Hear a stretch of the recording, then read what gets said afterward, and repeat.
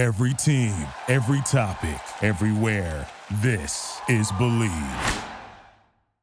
Oh, Jack O'Hara. Boy, you ask me some interesting questions, my man. It's a great question, Jack. Jack, hey, it's Josh Ryder. Hey there, Jack O'Hara. It's Johnny Damon. Jack, you had questions for me. Jack O'Hara, absolutely. This message is for Jack O'Hara. Jack, how are you? Hey, Jack. Jack, hey, what's going on, man? How you doing? What's going on, Jack? Listen, man, you know, you asked me a couple questions. Live and broadcasting around the world. You're listening to The O Show. In the show and doing your thing. I mean, you've got some pretty big name guests. I've seen your stuff, so congratulations on your success. Jack O'Hara. Much nicer guy than Conan O'Brien, with much better interviewing skills. Don't forget to share this episode on your social media. Now, let's get to it. I'm so boned. I forgot to get my girl tickets for the show tomorrow, and now it's sold out. It's her freaking birthday. Oh, dude. She's totally gonna break up with you. She's definitely gonna break up with me. Should've used TickPick. Wait, what'd you say? TickPick. Look. Whoa. What? There are no hidden fees. What'd you guys think I said? Oh, TickPick. I thought you said TickPick. No hidden fees. Download today.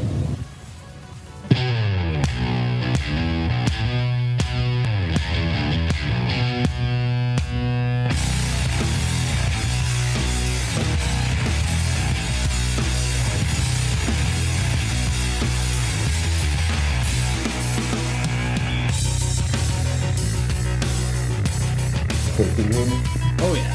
All right, perfect. Yeah, it's like night and day. That's awesome. Right, yeah, it's a huge difference because at first when I was doing the Zoom shows, I was just standing in front of my laptop, and but you know, with Zoom stuff, if somebody laughs, their audio might cut out a little bit. Yep. So with this, it's like you hear me much more clear, and also it doesn't take away from my set. Oh my God, that's probably the most annoying thing. Even with like one-on-one interviews, you say something, someone giggles, or someone like cuts in for a second, and it immediately goes to their audio. Right. Yeah. I can only imagine, man. That must have been so again, like different for you. Like, was it like, were you getting used to it by the end of it? Like by the time that you were getting to do sets in front of live audiences again, were you like, oh man, I kind of liked it? Or were you? Yeah. No. I mean, even now, like I would definitely still do one. I think the last one I did was in November. I did one in November for a school in New Hampshire for their alumni weekend. And it just definitely, it pulled a whole different skill out of me because, I mean, just not having that live interaction. It's a totally different type of energy. I had to learn how to pace myself differently. And just getting comfortable performing in this empty room, still making it feel like I'm actually there with people. So it definitely taught me a lot about myself. At first, I was against it. I didn't want to do it at all. And then it legit was the money that made me do it. like it was literally because I wasn't performing like without the pandemic, with the pandemic happening, I wasn't doing any shows. And where I was at, when the pandemic hit, I was in Brooklyn. So it was like the news, they had us terrified to go outside up here. So I wasn't going out at all. And I was just fine with having that break of not worrying about getting booked on comedy shows. So I went months without performing. And then my college agent hit me up in late August. He was like, hey, I got a school that wants to book you. And throughout the summer, they were sending me emails asking, hey, do you want to do any virtual showcase? And I was just ignoring them all. Like, I was like, no, I'm not performing virtually. And then, so when he called me, he was like, yeah, you know, the shows, they pay the same as live. So when he told me that, I was like, all right, I'll think about it. And then once I ended up doing my first one, I had so much fun. It was like, I got hooked. I was like, I wish I would have tried harder to do this, like, more, but I definitely picked up a good amount of virtual shows. I say in 2021, I probably did a little over 30. Yeah. Wow. Yeah. Wow. I mean, it's almost like starting over a little bit. Yeah. Right. Yeah. It's like when you first started out, you were getting, some hits, but mostly bombing, and you're just having to go through that shithole, and then eventually you get to the point where everybody's on board with what you're doing.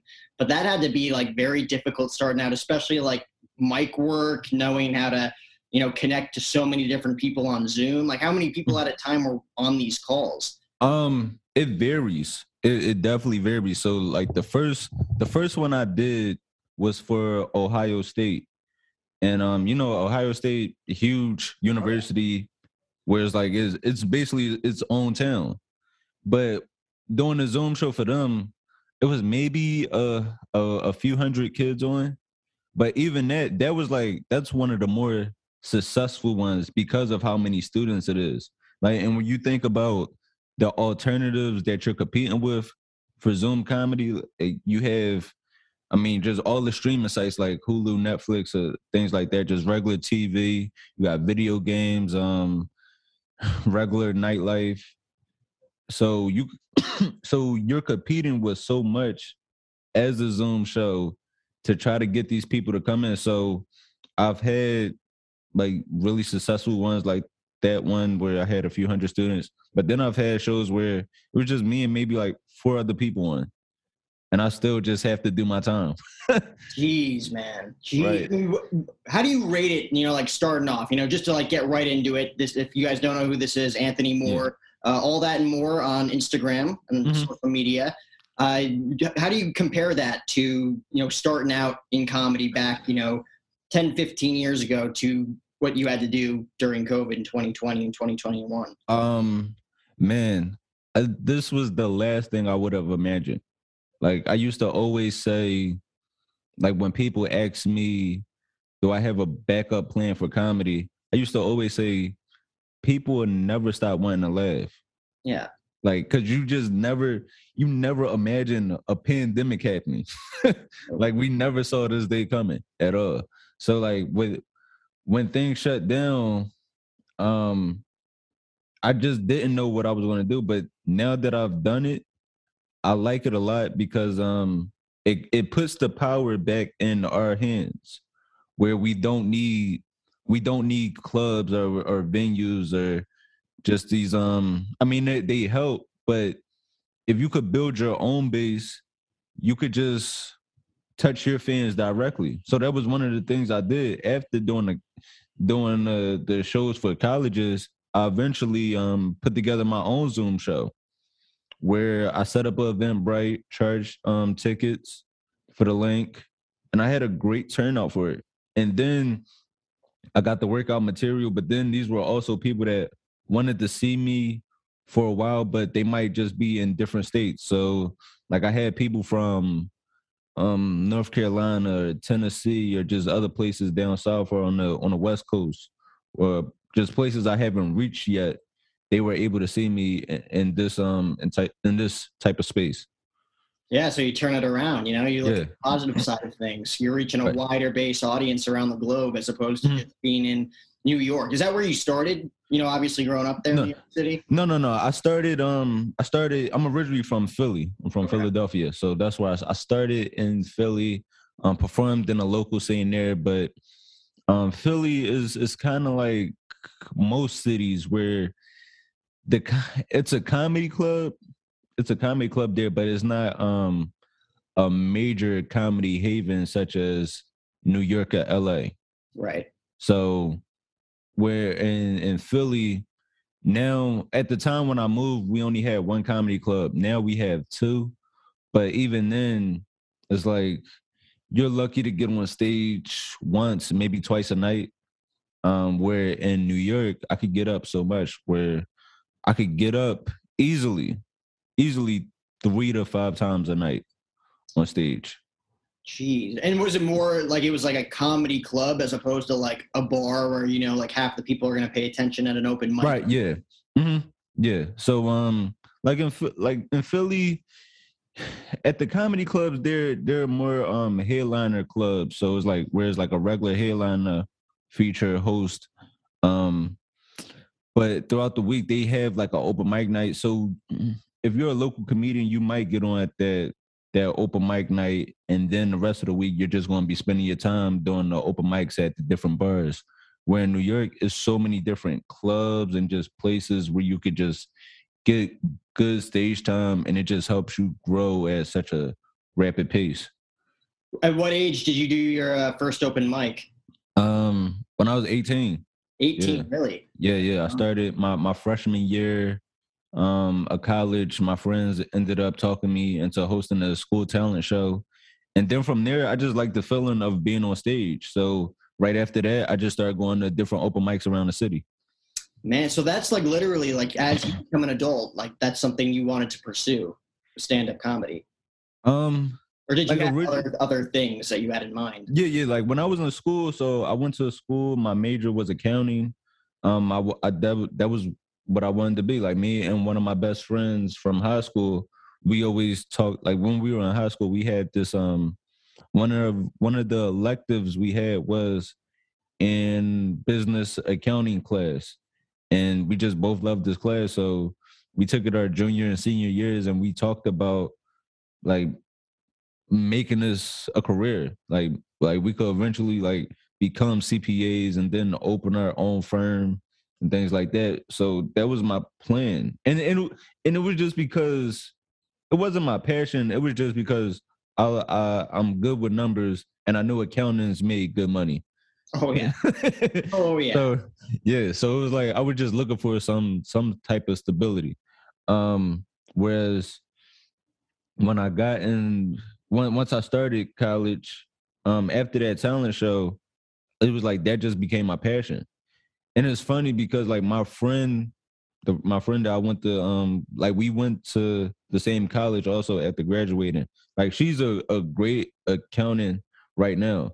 And it feels good. Like for me, it's like I'm finally making money. Whereas like people don't understand how much time this takes to like really get consistent work in this. I mean, how long would you say? Because I'm always fascinated to hear different stand-up comedians, stories of making it. Your own ideology of making it, right? Yeah. And some people, it's like 20 years before they finally get that, like, okay, nod, like I think I've made it. Right. Others, it takes like, I feel like that's not the norm. But right, yeah. Like anything else in life, that happens to some people.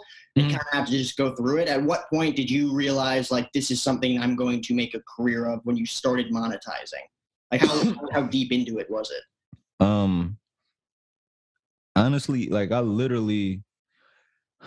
been doing comedy. I started 2011. I started March 2011. And I literally just quit my job 2 weeks before the pandemic. So like, even though like I've gotten TV credits or worked at certain comedy clubs or things like that, it was just comedy money is so inconsistent. Yeah. Whereas like this month you might make $5,000 off of comedy. Then the next month you might be lucky to scratch $100. So it was just so inconsistent. So I was working at a school, and what made me take that leap to quit, I started just performing at colleges. So for colleges, that's where up and coming entertainers, like a lot of up and coming comedians or musicians are performing at colleges because it's a great way to build your base. But then also colleges, they have the biggest budgets for no-name acts. So I started performing at a lot of different colleges. I got with a college agency in 2019, started booking me a good amount of schools. So I was starting to call out of work so much in 2020 that my job was just getting fed up with me calling out. So March 3rd, 2020, that was my last day. March 2nd was my last day working.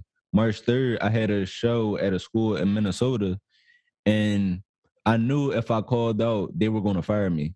Mm-hmm. So I was just hoping that one of my coworkers, I was hoping that a student that he worked with didn't show up that day, so he could just substitute and watch my student for me.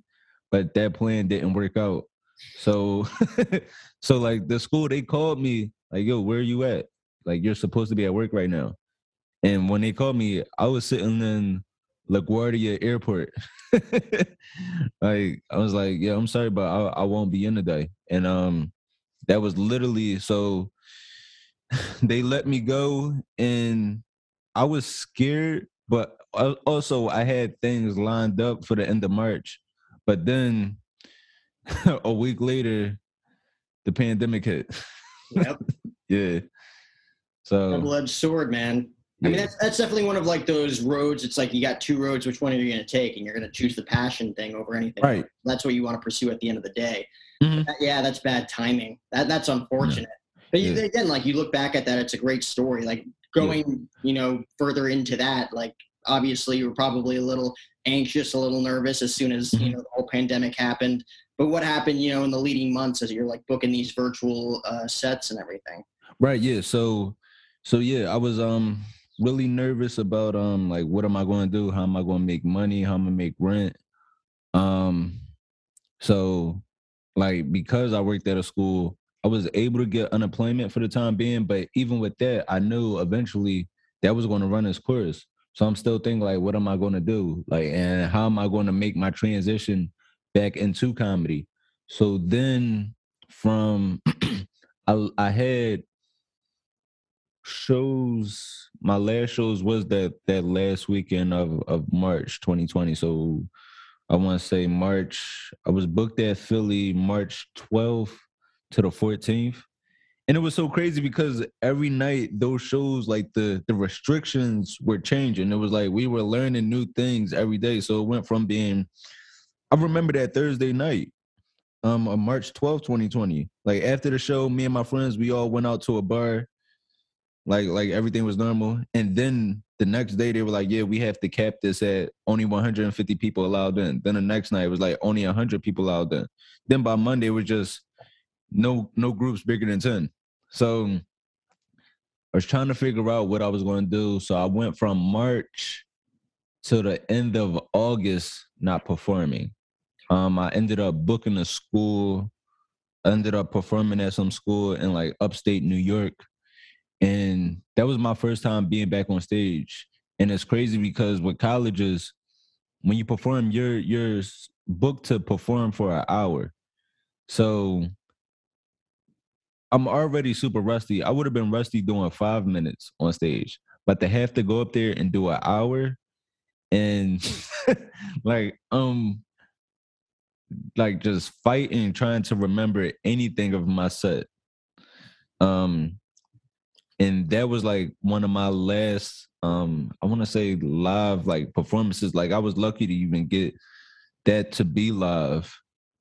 And then after that, the rest of the year, the rest of 2020 and the rest of 2020 and mostly 2021, everything was virtual. I was fortunate to have some live stuff, but that was in like the more middle America states. Like I traveled to South Dakota, Kansas, where else? Indiana a few times. So, but everything mostly East Coast to West Coast, that was just virtual. Did you have to, to put it in layman's terms, is just to, choose your words wisely when performing in front of colleges? Especially if you have like an hour worth of material. That's what I was surprised about. Like I've really been fortunate enough to where these schools have been letting me do whatever. So, because you always hear like, especially with older comics, they say like how they're tired of cancel culture and this new generation is so sensitive. But what I realized is like college kids. Ooh, I'm sorry. Wait, did I break up? A little bit. I'm sorry. I got a phone call in the middle of that. Okay. Wait, my screen is just like frozen, I think. Let me see. I'm gonna try to bring it back. There you go. All right, there we go. All right, so wait, can you ask me that question one more time? Yeah. So like, how was it? Oh yeah, about the college. Yeah. So I hear so many things about like older comedians complaining about cancel culture and this new generation is super sensitive. But what I realized is like I was a college kid once before. It's like these students, they just want to have fun, drink, like they just looking to do all the things that like we used to do. It's like nothing has changed, and it's all about just relating to them. So I had a ball performing at these colleges because it's literally just about bringing them into your world. I think the problem is, I feel like a problem that comedians have when it comes to performing for these crowds, like when it comes to changing your material, comedians feel like you're pandering, and it's like you're really not pandering. It's more so just like making sure you're not being super offensive in a way of like you would have different language if you're hanging with your friends versus you visiting your grandmother for Thanksgiving. Right. It's like it's like just being mindful of just certain words that might trigger people. But other than that, no, I've been having a great time. What do you think was like the closest time where you felt like you were on the edge of being insanely offensive, to where like you kind of felt the vibe from the crowd, like, a few people like that, others didn't? Well,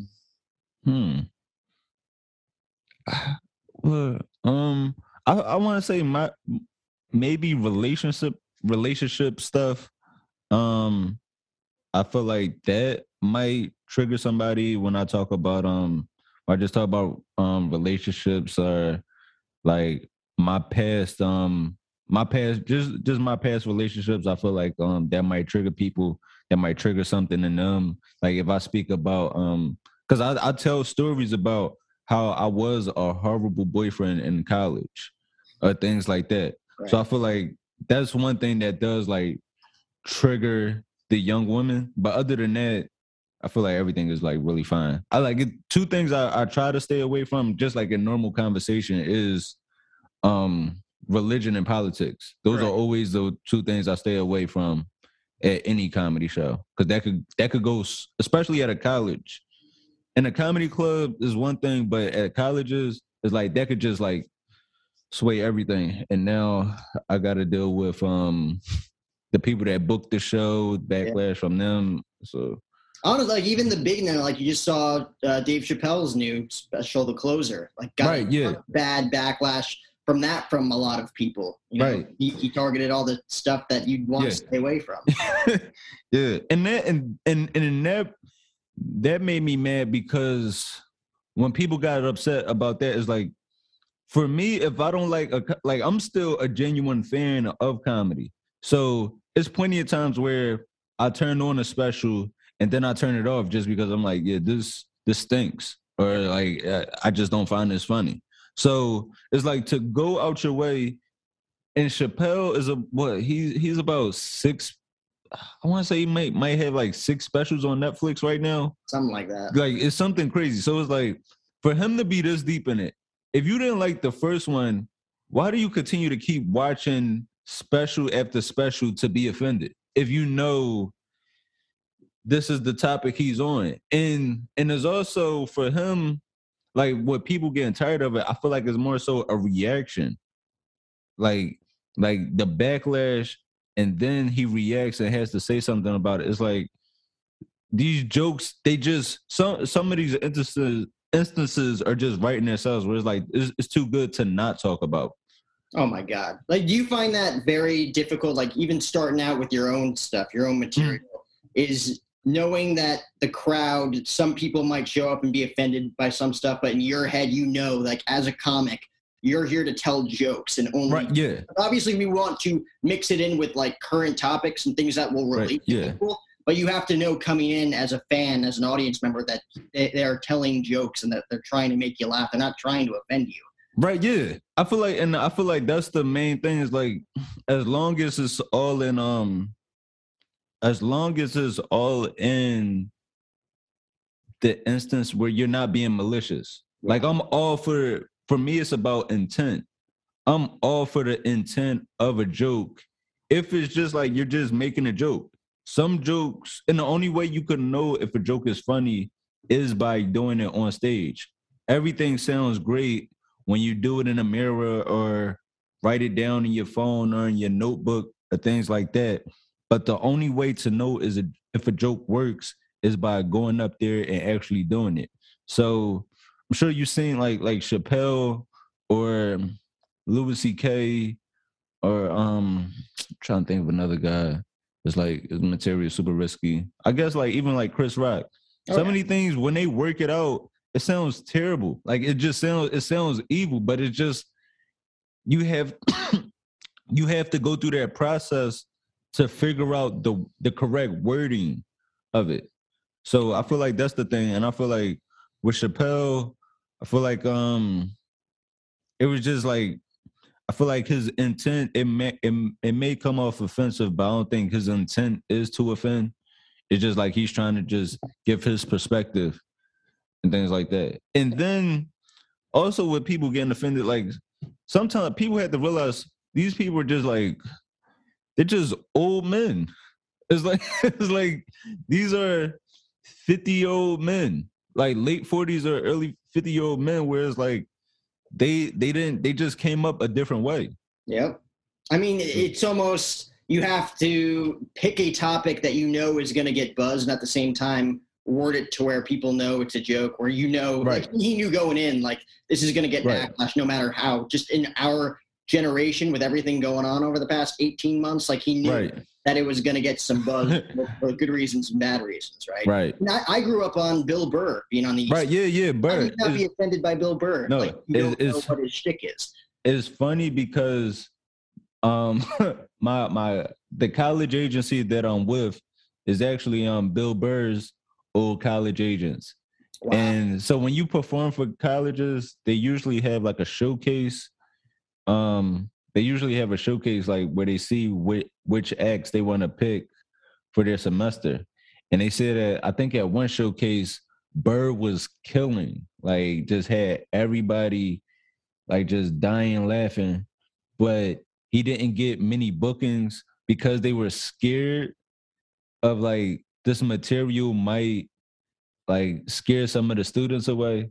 But it's like, which is like, I don't know, it's just, comedy is just so weird in that instance. Where it's like, if it's funny, it's funny. That should be the only thing that matters.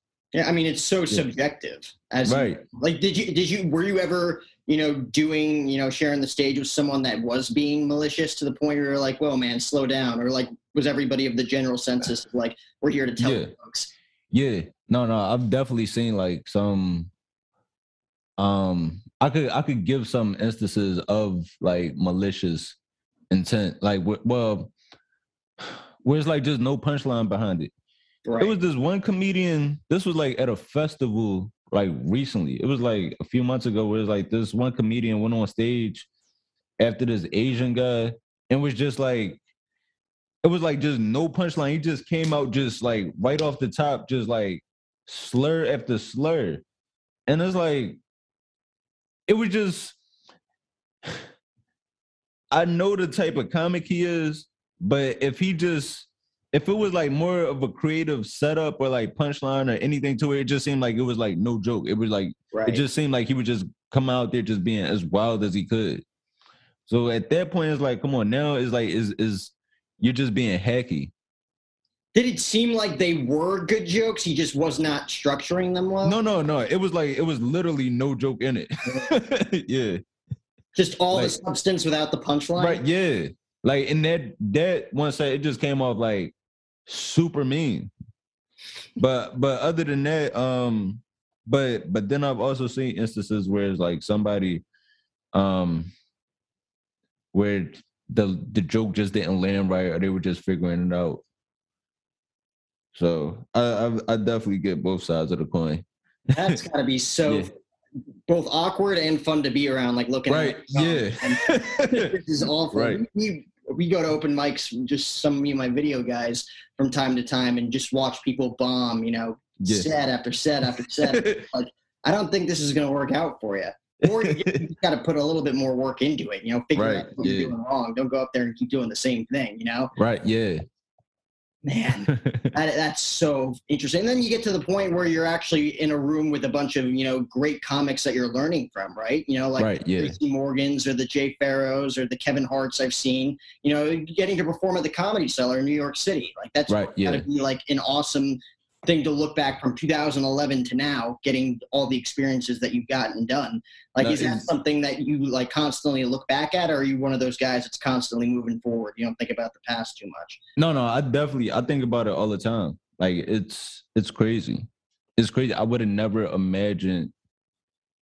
I just would have never imagined things turning out this way. Like I remember me being this kid stressed, trying to figure out when am I going to be booked for the next time, or just certain things, just like regular life stuff, to where now I'm booked on a consistent basis, or I'm getting paid to fly out to this state. Like I'm going to places that I never would have imagined, where it might not be the most famous place, but just the fact that I'm getting paid to travel and do this, like my job is literally making people laugh. It's the wildest thing. Whereas like my day, I wake up, I work out, I walk my dog, and then I'm just home killing time until it's time for me to go perform. So like now I did some laundry, wash dishes, but it's like that's it. It's the craziest concept. Whereas like I used to really stress. Like I was just talking to somebody about this the other day. I remember vividly stressing in math tutoring in high school. like, I remember being stressed my senior year. Like, man, I wish I could just fast forward. Like, I hope things are okay one day. Like, and like so now to be able doing this, it's the wildest thing. And even like the Comedy Cellar, for me, when I got into comedy, I didn't know like the prestige that the Cellar has. So when I got into comedy, my goals were really small. It was this local comedy club. I just wanted to be a weekend host there. So that was my main goal, to just like host a show there on the weekends. And then I did that, and then that club eventually closed. So then I started performing at this other club in the city. But then it was like I did everything I could do in Philly. I felt like I was just going in a circle. So that's when I decided, like, yeah, I need to move. I need to move to New York. And even with performing at the Cellar, the people I perform with and the people that know me, it blows my mind. Whereas like I'm trying my hardest to like, I have to remain professional because these are my coworkers, but at the same time, it's like, these are my heroes.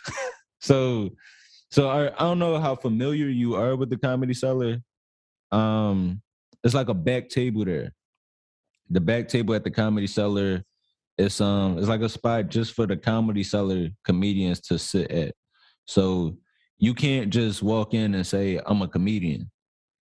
And even comedians that might be well known around the city is like, okay, you might perform at this club, but you aren't past here. So it's like, you can't hang there. So I remember like a few weeks ago, I'm sitting at the table and it's like me, a few other guys that are past at the Cellar, but then sitting with us is Chris Rock and Aziz. And that alone just blows my mind. Cause like for me, Chris Rock is one of the reasons that I do this. And then also to just like, to be able to have a conversation with him and Aziz where like, these are like two legends in their own right.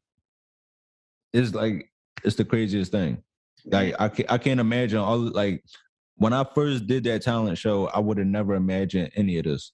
No, were you successful in that talent show starting out? Like right off the bat, where you're like, oh, I got laughs, I'm going to be good at this. No, well, I was funny, but at the same time, when I think about it, I mean, I was up there saying a bunch of nothing. Like it was more so because it was a school talent show, all my friends from school were there. And then the school I went to was about 15 minutes from where I grew up at. So I was also able to get like a good amount of my friends from home to come. So that was super easy. Then when I started going to the open mics and stuff in the city, I was good off the back, but also a thing that helped me was my age. I was so young. So I was 18.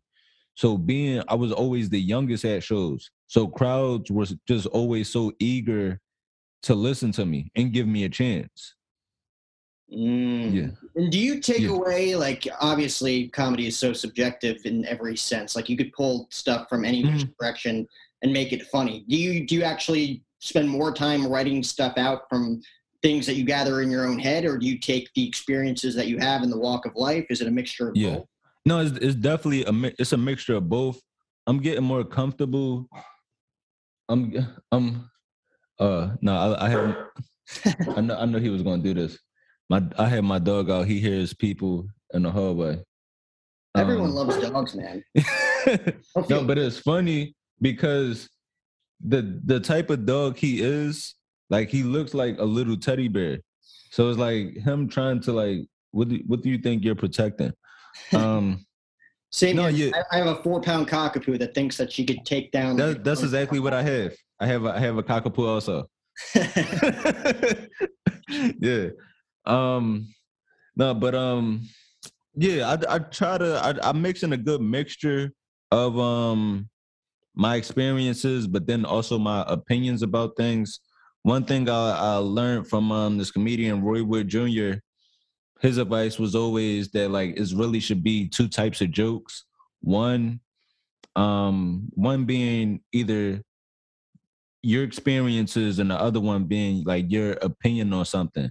And like anything else that's not like one of those two, you're just up there just trying to be funny, but you're not really saying much.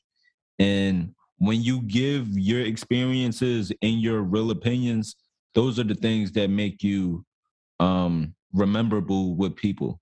Those are the things that take you from just being a funny comedian to now you're a household name or just somebody that people want to connect with and learn more about. Always think about like when Kevin Hart, when he blew up on the scene, one of the first things that took him to that next level was him making jokes about having a son and a daughter in his marriage and things like that. When you give insight to who you are, these are the things that stick with people in the long run. Who would you say, I mean, you just mentioned Kevin Hart, but who would you say in today's game that's blown up when you talk about the Chappelles, the Birds? Yeah. Sebastian Maniscalco is one that I look at that does a phenomenal job of listening to people, even with just his mannerisms and everything. Who would you say that you look at and say, like, that's someone I'd want to, like, not like aspire to be or mimic after, but someone you look at and be like, that's a prime example of what I'm talking about, like someone who can relate to an audience and get to a level that no other comedian's at? Yeah, I think for me, like right now, Kevin Hart isn't my favorite, but I think he definitely has, like, in recent years has done it the best as far as making himself super relatable to people. I think, which is like tough to do at his level because of how rich he is and how he lives such a different life than everybody knows. But he still, like, has definitely found the way to just speak about his life and his newfound experiences and stay consistent with that. So there's like one thing like that I definitely try to aspire to reach. Is that, you talked about earlier about, it's easy when you can look at yourself in the mirror, writing down your jokes and thinking like, oh, this is funny, this is going to hit. And then it doesn't once you're on stage.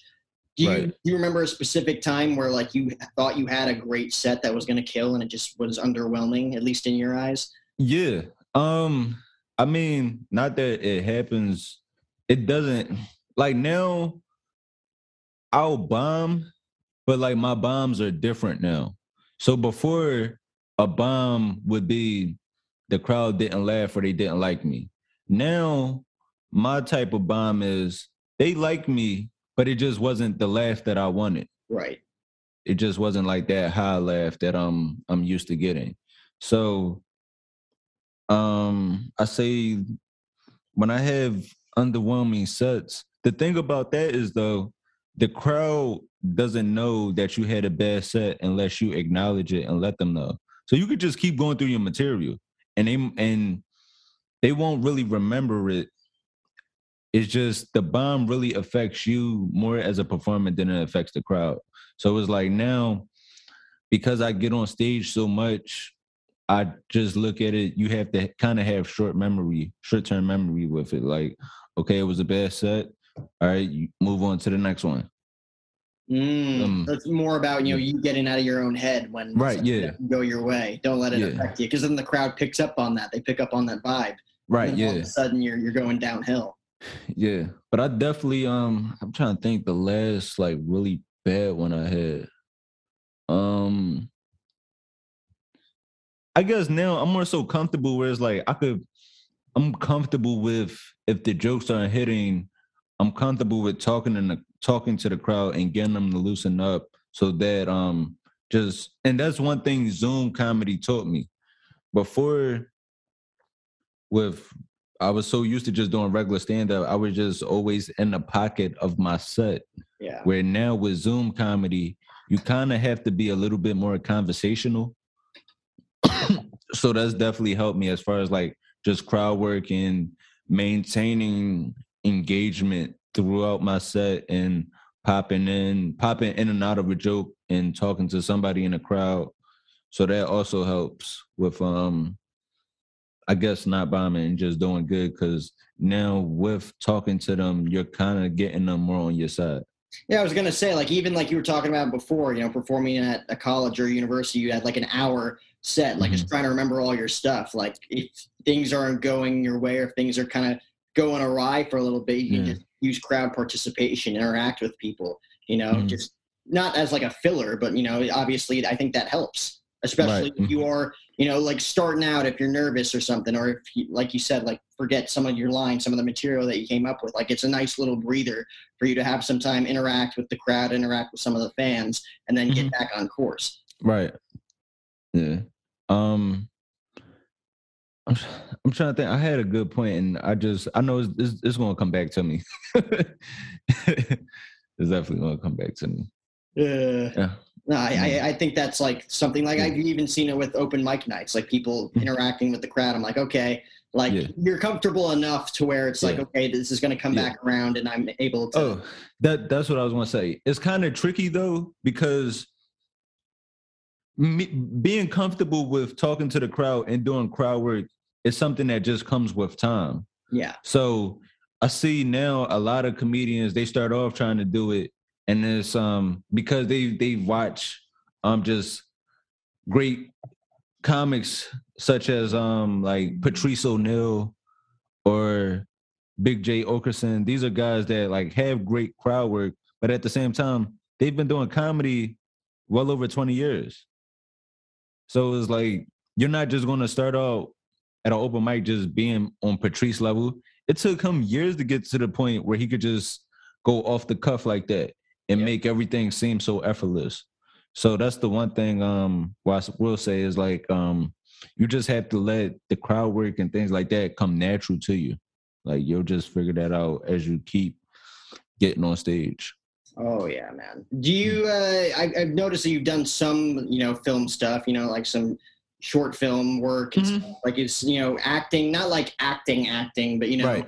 Like Kevin Hart obviously took his comedy career, transformed that into what he's doing now. Obviously, he's got podcasts, he's got, big time movie roles. But then you look at someone as young as like a Trevor Wallace, who's just like on YouTube making videos and stuff like that.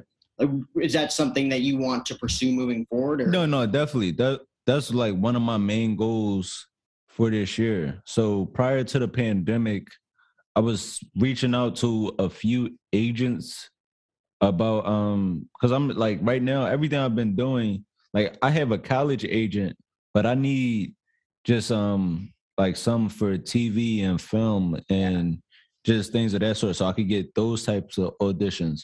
So I was reaching out and I was talking to a few about setting up some meetings, and everything just like fell through, pandemic. And then also other ones, they just didn't show the level of interest that I wanted. Right. So that's the main thing, whereas like I do wanna audition and act, but I want everything to be the right fit for me. I want things to be right for me outside of like business wise before I do get into that next level. Because it's just like now I'm at a point where it's like I know exactly what I want out of my career. So I'm glad like things are happening now for me. I'm glad I got into comedy so young. So this February I'll make it 11 years for me that I've been doing comedy. And I'm 29. So it's like I still have some youth on my side. But I've been in situations where I had a manager try to represent me or a certain agent try to represent me, and they were trying to put me in a box that I felt like I didn't fit that mold. So I know now, like with the people that I am going to talk to about like maybe representing me, I know how to go into that situation saying, hey, this is exactly what I want for myself. And I feel like this is what I could bring to the table. That's definitely the tricky part about, hooking up business-wise with an agent or someone, even writers. Like you've probably written stuff down and it looks great on paper, but then you bring a team together to try to shoot it or produce it, and everybody's got their own opinions. Everybody's got their own idea of what it could look like. And all of a sudden it just like doesn't turn out the way it did in your head. Or should it? It almost never does. I feel like that's almost the most frustrating thing about the film industry alone. Put comedy aside. Right. Like you have a great idea, but then someone else takes it and flips it, and and you can't shoot it alone. So it's like you kind of have to like at least talk to people, kind of explain what you want. But at the end of the day, it like never turns out the way that you'd imagine. Sometimes it turns out way better, but sometimes starting out it's like this isn't working. Right. Yeah. Because like it's just I've went through certain experience with just in all different aspects of comedy, whereas like I know exactly what I'm looking for now. So like for example, one of the things I did last year, I was doing a podcast with one of my friends. He asked me if I wanted to co-host with him, and even with doing that, I felt like because it was his, it was like I don't want to change this too much, but we just had two different visions. Yeah. So like that's why I kind of stepped away from it, because it's just like now. Like I'm growing into my voice, and I just know what I want out of certain situations. Do you always take something away from a set, or are there times where you're just like rolling, not like in cruise control, but you're just rolling from set to set, city to city, opening up people like? I do try to take away like from every set, but it's just so hard because it's just so many. And then sometimes, so now, like with performing in New York, because I'm usually getting on stage multiple times a night, I really only like to do. Don't get me wrong, I will take all the bookings that I can, but once you get past like that third or fourth set of the night, you're kind of just like mentally fatigued. Yeah. Whereas like I've had moments where it's like I'm just on stage going through the motions. Where it's like they're laughing, but it's like I'm almost like just like you said, on cruise control. Where I've had moments where I legit had to ask the crowd, "Hey, I didn't do this one already, right?" Or like I didn't talk about this one. I didn't talk about this with y'all. Like I've literally just had to ask that just because it's like I did shows. I'm trying to think. Like, so the main club that I work in New York, they have 4 venues on the same block. And there's been times where it's like I've got off stage at one show, then I did their venue downstairs. Then I got off, I went around the corner, did their corner, did one room, and then got off stage there, and I did their next room. So I've had times where it's like I did 4 sets. Did four 15-minute sets in a span of an hour and a half. Man. So yeah. So it's like and with performing it for these 4 different crowds, it's like you kind of get caught up. Like, okay, I hope I didn't do this tag with them already, or I hope I didn't mention this with them. Because at the same, like, I do have different jokes, but you might be in a loop of, you might just want to tighten up a certain joke or work on a specific set because you might have a taping or something coming up. So, yeah. Do you have and I know you probably do, even if you can't remember it off the top of your head, which is kind of a weird way to phrase it. But do you remember one joke that just hit amongst everything else in your career, at least starting out? Starting out, like, you're probably bombing more than you're hitting, but then you finally found that one groove. Yeah. I say for me, man, yeah. I say for me, one of my first jokes like that really hit was like, before I was just talking about like random stuff, just trying to be like just funny on any topic. But then once I started really digging into my college experience, those jokes would hit so hard. And because I have that college experience, that's what makes it so easy for me to perform at colleges on the road. So that, I would say that would that's what like let me know like I could really turn my life into funny jokes, like into funny situations.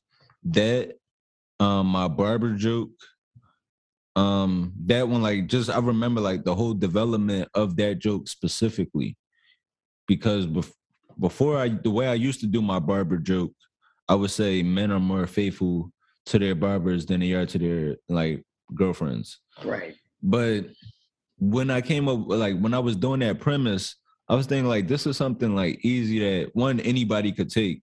Anybody could just take that and do it as their own. But then there's also just a real simple concept that I've heard other people say. So I was like, how can I build this into a full story that if somebody was to try to steal it or duplicate it, people would know it came from me. So with that situation, that's when like that let me know like I could legit have a career at this. Man, I always love hearing people's stories about how when they figured out not only like when this was something that they were going to pursue full time, but at the same time knew like it's going to happen one day. Like it has. Right. Yeah. Because like you've manifested it. Now you've realized like, okay, people are invested. People are listening to you. Like you feel like, I don't want to say powerful or controlling up there, but like when you have the mic in your hand, you kind of have the crowd in your hand too. Everybody. Oh, it's amazing. Like, and that's like the level of confidence I have now. I'm just like on a whole nother different level. Like, and I've been telling my friends this lately, like, it's like I really got back in my groove, whereas I'm just so comfortable. Because a lot of people, of course, you love the laughter, but what I really enjoy is like when I could turn a rowdy crowd around and just have them in my hand where they're completely silent. And because I had posted a video, I had posted a clip, and I had posted a video, and somebody even pointed that out. And that's what made me feel good, that somebody else noticed that. Somebody was like, man, the way you have them like just completely listening is amazing. And that's what I really enjoy, because as comedians, when you first start off, comedians usually tend to speed through the material because you think you have to have them constantly laughing.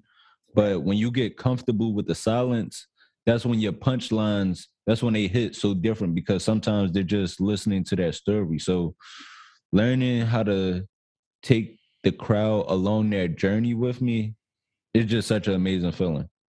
How much do you look back at like some of like your early open mic nights, or, you know, doing 15 minutes at a club, when you take away what you just said, you know, going from starting from trying to make everybody laugh with everything that you said to setting up a story to where when the punchline hits, it's like out of nowhere. People weren't expecting. I know, like, I think about it now, and I think like I was good back then, but I mean, I cringe when I watch those sets. Like I cringe, like when I watch those sets and listen to that audio, I'm like, oh, like this could have been so much better. Like I was just not even realizing that I was selling myself short by not just pacing myself a little bit more and taking my time. Last question for you. I don't want to take up all of your Wednesday, but I know your dog's probably waiting too. Actually, I pulled up a picture of my dog. Okay. Matter of fact, it's like my little teddy bear. Yeah, he's over there asleep. I actually, already? Yeah. Already taking that's all he does. But like, I'm actually surprised that he's doing this great throughout this, because he's usually going crazy. So yeah, this is him. Oh man. Yeah.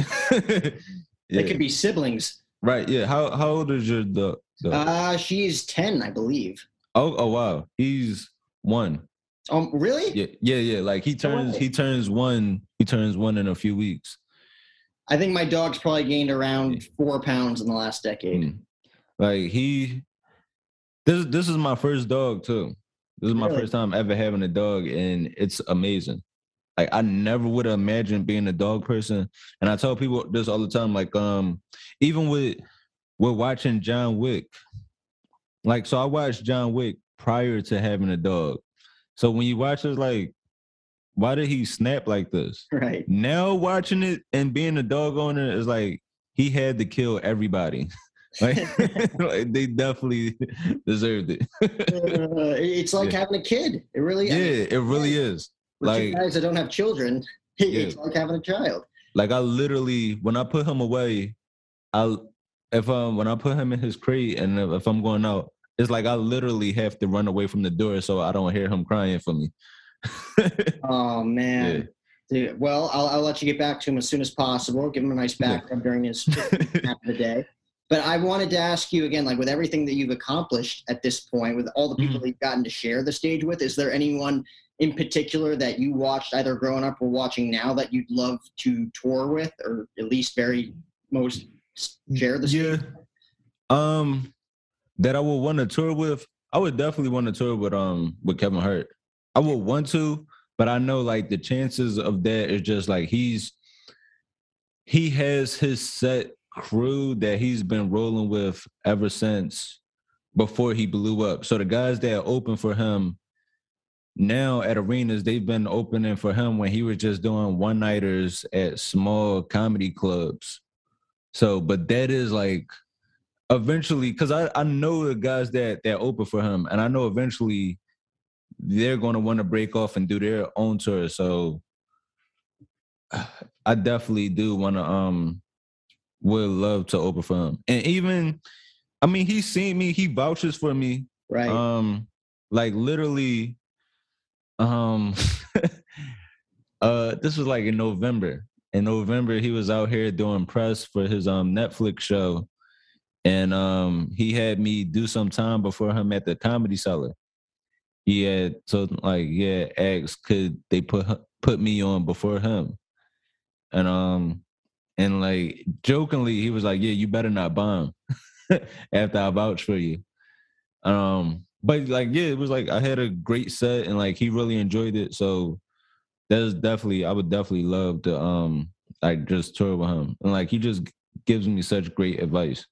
Oh my God, I couldn't imagine. And like now that you kind of have an opportunity to go any which direction, like is there a specific city that you think would be the best city to perform in, or do you think New York City, Philadelphia, East Coast in general, I think is better than anything you're gonna get out west? No.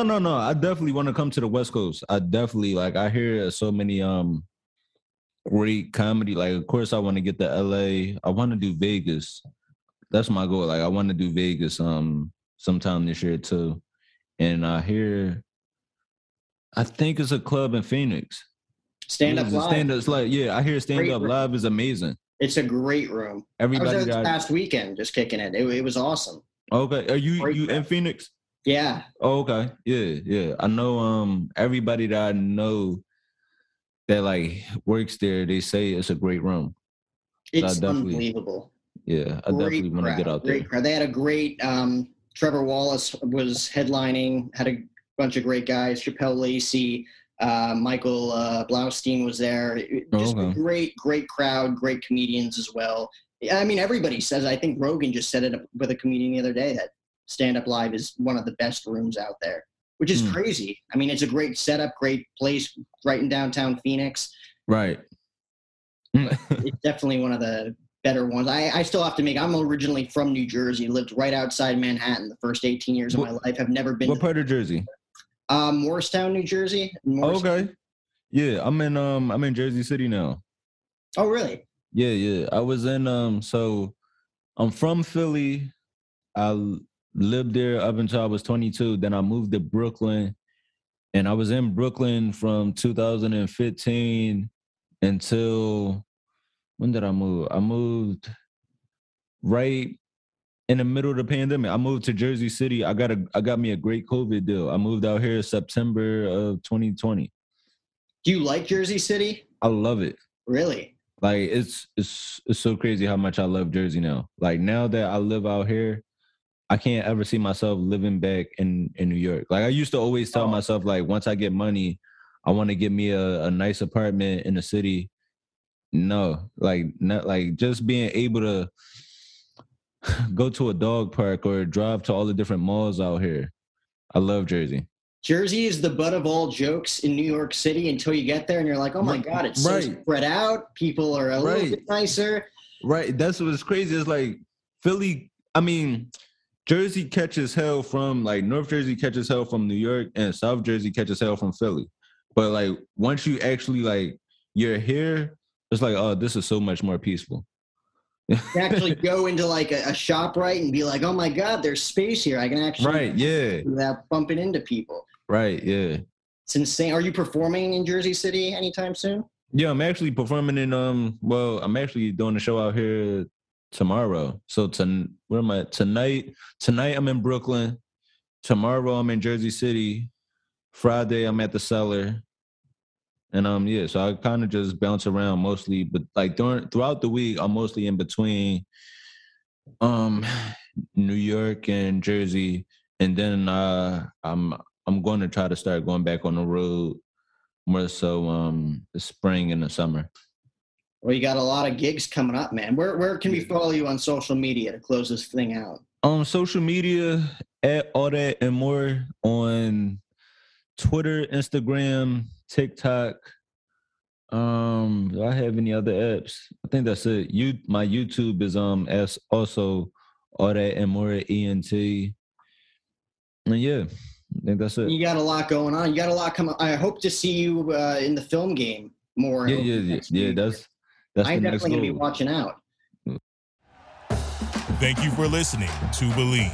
You can show support to your host by subscribing to the show and giving us a 5-star rating on your preferred platform. Check us out at Believe.com and search for BLEAV on YouTube.